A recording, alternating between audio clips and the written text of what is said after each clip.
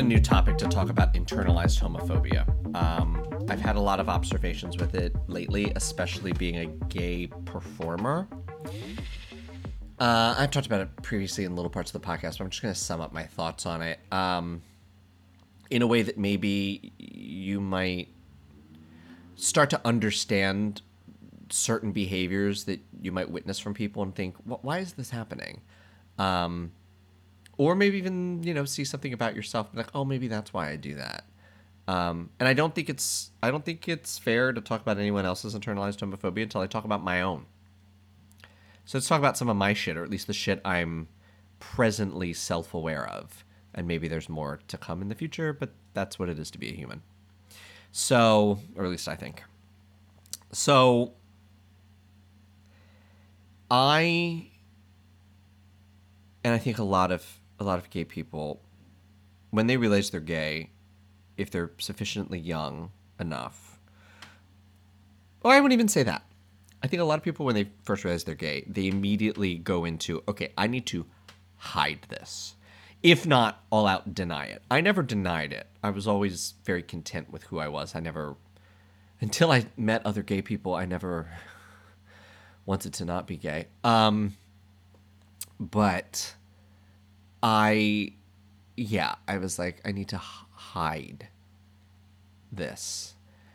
And I never really took on a masculine persona, but I think it baked in my mind that being observably gay was dangerous, which was probably at the time true. But that warped into being observably gay is bad. Right? So, how does my internalized homophobia show today? Well, I am, as anybody who's listened to this podcast has probably been told a million times, I am a bottom and I prefer to date a more masculine man. Now, cis man. Now, I absolutely would never use any of those words in a dating profile. It's just an observation that I make and a feeling that I have and something I'm open to having my mind changed and meeting someone that totally changes that for me. Because I don't want to make anybody feel bad and I don't want to give the impression that I consider myself superior because I'm looking for the premium gay, the one you can't tell. I don't want to be that person. So I never put that out there. But I notice it about myself when I'm actually looking at potential partners, which isn't good. And if I didn't have maybe the past that I had or grew up when I grew up, maybe it wouldn't be there, but it is there. And it's something I have to think through and work through and do my best to mitigate. So mine shows up in that way. It also shows up and let me be clear, I'm no fucking conservative, and I'm never going to say that people shouldn't do what they feel like doing, as long as it doesn't hurt anybody else. Do your thing. But I will tell you, the recent sort of exploration of gender, realization that gender is a construct, and why not wear women's clothes, and why not sort of be non-binary, and why not? Which, again, why not? Live your life. Be happy. When I see it, there's something in my stomach that goes, oh boy. Not judgment, not ew, but just like an apprehension. And I think that apprehension is it's when you, oh God, this is going to sound terrible, but hopefully you let me unpack this. But when you feel embarrassed on someone's behalf, or you watch something on TV where someone's in danger and you feel in danger, it's a reflection on me. I see it and I'm like, oh God, I would never, because I don't want to be found out. I don't want to be, it's that knee-jerk reaction, that protective, that, oh my God, please don't see me as a gay person, because it's danger, right? Gets triggered in me. And sometimes I get a little shitty, never in my mind, because one of the biggest things I do, unless you come at me and ask for it. I don't want to make anybody feel bad. And whatever issues I have, I try to keep them inside my head and not make it someone else's problem, so that I can talk about it on a podcast. Anyway, so I, I, I know that's not good, and I know that's something I have to work on, and I assume over time I'll just get more and more uncomfortable. And let me also be clear. You know, trans rights are human rights. You know, I have been very fortunate to make many trans friends, and again, I cannot fathom what it is like to feel like you are not, to be misgendered. I it is beyond me to, I can empathize and I can do what I can to make sure that the system treats you correctly and life is fair for you and you're happy. But I will never know what that feels like. So it's hard. It's like, wow, I will never know what that feels. In the same way that I will never know what it feels like to be a woman in this world. I'll never know what it feels like to be, to have to be pregnant. You know, there are just things that I will never know truly what it's like. But I have no judgment about anybody with their relationship with their gender, but it does trigger something in me that I'm like, why am I so bothered? I'm bothered. But then like the conscious side of my brain is like, girl, why? But there's just like this instinct that I think I still have to work on quelling. Anyway, so why do I bring this up? I have a hard time dating that kind of person, right? The more, I've talked about on previous, like a reserved, private, quiet,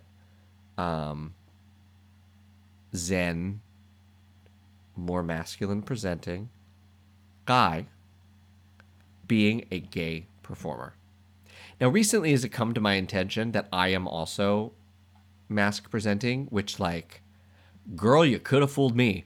According to everyone I grew up with, I was the sissiest homo in the world. So the fact that in the grand scheme of things, I actually probably fall more on the masculine spectrum, that's a shock to me. I don't feel that way. I feel like a big flaming queen. Like, that's who I think I am. So it's funny to hear from other people that, like, yeah, that's not how we perceive you. So that's funny to me. Interesting to me. But anyway, to date someone like that, to find someone like that who was interested in me when I was just a lawyer, easy peasy. When I was a law student, easy. When I worked at I was at a media company, easy. Being a performer, they don't want it. Being artistic, being a performer, being a creative makes dating very hard. One of the things I have also noticed is that gay male in particular, cis gay male audiences, especially the white ones, are the worst audiences for a gay person to perform in front of. And if you think that's a wild statement, talk to any of your gay performer friends. We all say this. We all say the same thing. Anytime we walk on stage and we see a white man, it's like, oh God, this is going to go terrible, because they look up and they see someone like them calling attention to themselves by performing, and it weirds them out. They do not like it. They do not want to see it. It is embarrassing, right? In the same way that I talked about the things that I see that trigger this like unreasonable, inappropriate, knee-jerk instinct of embarrassment on behalf of the other person. Now, I am used to that experience because my mother was always like that. If I was performing, she looked at the ground. She couldn't look at me because she was embarrassed. She was supportive, But seeing me call attention to myself by performing made her deeply uncomfortable. And I may have a little bit of that as well for other gay performers. So maybe I need to like chill in my. I mean, I just need to be more understanding because I think maybe I do it too. A little bit. Not as much, but a little bit. But I think a gay white person sees another gay white person draw attention to themselves. And if they're not fully accepted by Hollywood, super, rich and popular and famous, which is sort of like, oh, straight world said they're okay, so I can like this. If they're anything less than that, they don't like it, they don't want it. They don't like it, they don't want it. The younger generation, I think, is starting to be different, but I haven't noticed enough of a change in the audiences. I hate performing in front of gay white people to the point where I am trying to move out of gay spaces because performing for them is a terrible experience. They don't look at you. They talk to your friends. They turn their backs at you. They roll their eyes. They point. They laugh. Gay white men are some of the cruelest people in the world. Cruelest. I have a better time performing in front of straight bros with my gay ass self singing my gay ass songs, dancing like Janet Jackson. I have straight husbands, buttoned up husbands come up after the show like, man, you're really great. That was so cool. Blah, blah, blah. Never get that from a white gay person. Never, not in a million years. I have very recently met someone who I went on 2 dates with who actually met me by seeing me perform. And he's a white gay person. And he came up after and was like, that is what attracted him to me, putting myself out there and being vulnerable. But I think that's a rare case. I think most white gay men see another white gay man out there putting himself out there, being vulnerable, and they are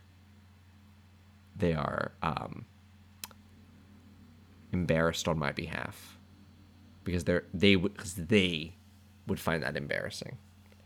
It sucks because you think if you're singing about a certain experience, like my experience is the experience of a white gay man. If you're singing about that, if you're making content about your experience, that the people who will be most drawn to you are people who share your experience.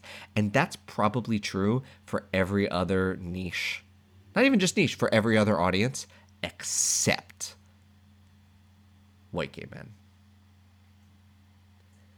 And despite the fact that I'm apparently, well, I know because of the fact that I'm apparently masculine presenting, it also makes me seemingly unsupported by the people who now support, gender expression, and because I'm not enough of that either, because I still present like a basic straight boy.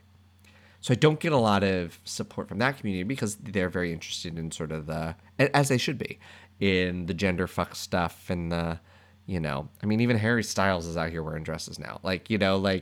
They want that, and I'm not quite that. I try to be a little more experimental in the costume choices and stuff, but that's not who I am. So I think it would be disingenuous of me to start doing shit like that.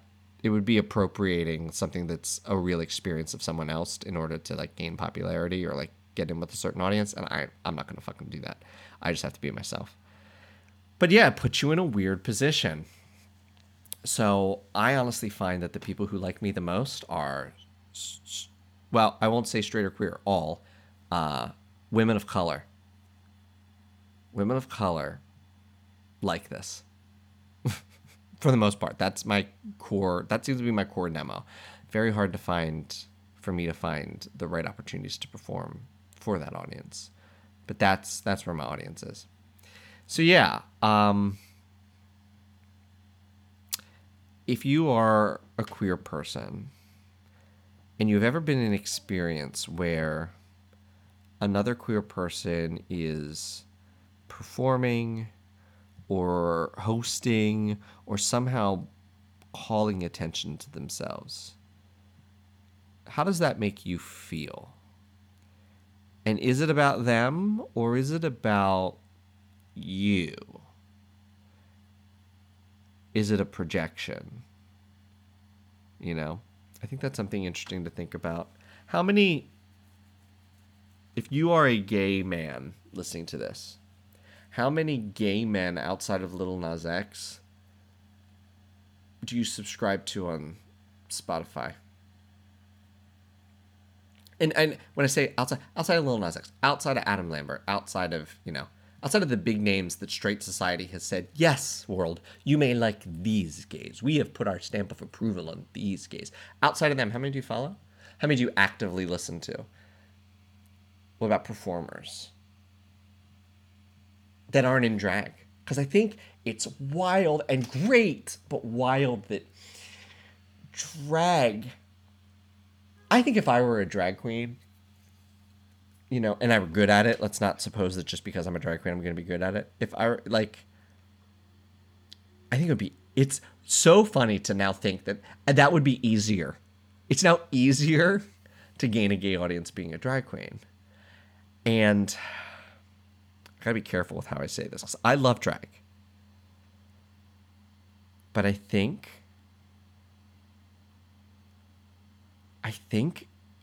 what might be the difference, other than just RuPaul's Drag Race being popular and society basically rubber stamping, saying, this is cool, you can like this, gays, is also like the idea that men, not all men, trans, the what's it called? I don't know if it's an AFAB. It's the queens who are genetically or biologically women that are also drag queens. That they certainly exist. They belong in the drag community as far as I'm concerned. Trans people seem to be the center of the drag community. But seeing, it's okay to see a gay man call attention to himself if he's in on the joke by dressing up like a woman. Right? It's oh, we all agree this is embarrassing. Okay, I can, you're doing, this is obviously a joke. So, we can all, you're not taking yourself seriously. And they are. Drag queens do take themselves seriously because they should be taken seriously because it's a legitimate art form. I'm talking about from the perspective of the person who winces when they see a non-drag gay artist perform versus a drag artist. It's interesting. I get the sense that the dating world is now much kinder to drag queens than it used to be. And yet not for gay male performers. Interesting. And maybe there's a difference between the ones that are oh, I'm auditioning to be, I'm an actor, I'm a dancer, I'm auditioning to be in productions that are rubber stamped by society. I think that's different than ones who are trying to chase their individual, trying to be a star themselves. And what it does for me, or what it used to do for me, so I used to not have that perspective of oh, this is about them. I used to think it was very much about me. They're oh, it's because I'm not good. They wince at me because I'm bad, and they're embarrassed because I'm bad. And I'm very fucking good. I've gotten enough feedback that I know that that's not it anymore. I'm sure some people think I'm terrible. But I used to take it very personally. It used to hurt a lot. So it was oh, they're embarrassed because they're get this person off of the stage. They suck. And they don't know they suck. And the idea of being that level of delusional, being bad, embarrassing themselves, and not knowing it, to me, hang me from the shower curtain. That to have that realization would be so devastating. And in my darker moments, I go to oh my God, that's what this really is. I know that it's not. Just maybe some of you think it is, but I know that that's not true. So I'll leave you with my recent experience with this. So again, it bothers me because it's not nice to have someone say these things to you. But I now know what it is, right? I was talking to someone on Scruff. We exchanged pictures, yada, yada, yada. I wasn't interested. The profile picture was, for me, attractive. But the album, when I saw it, I was like, I'm not sexually attracted to this person. And they chased me for a while. Constant, hey, hi, how are you? What's up? What are you doing today? Blah, blah, blah. And if I haven't met you and we haven't had lengthy discussions, I honestly think ghosting is okay, right? You can just infer from the fact that I'm not reaching back out that I'm not interested on a hookup app. I think it's different on a dating app. It's certainly different in person, but on a hookup app, we're there for a certain purpose, and if the person's not getting back to you, they're just not that into you, so you should move on. But this guy wouldn't stop. And the messages started getting aggressive. Like, I can't believe you're ignoring me. I can't believe and it's just like, okay, you're goading a response. And I don't want to, there's no way for me to come out of this.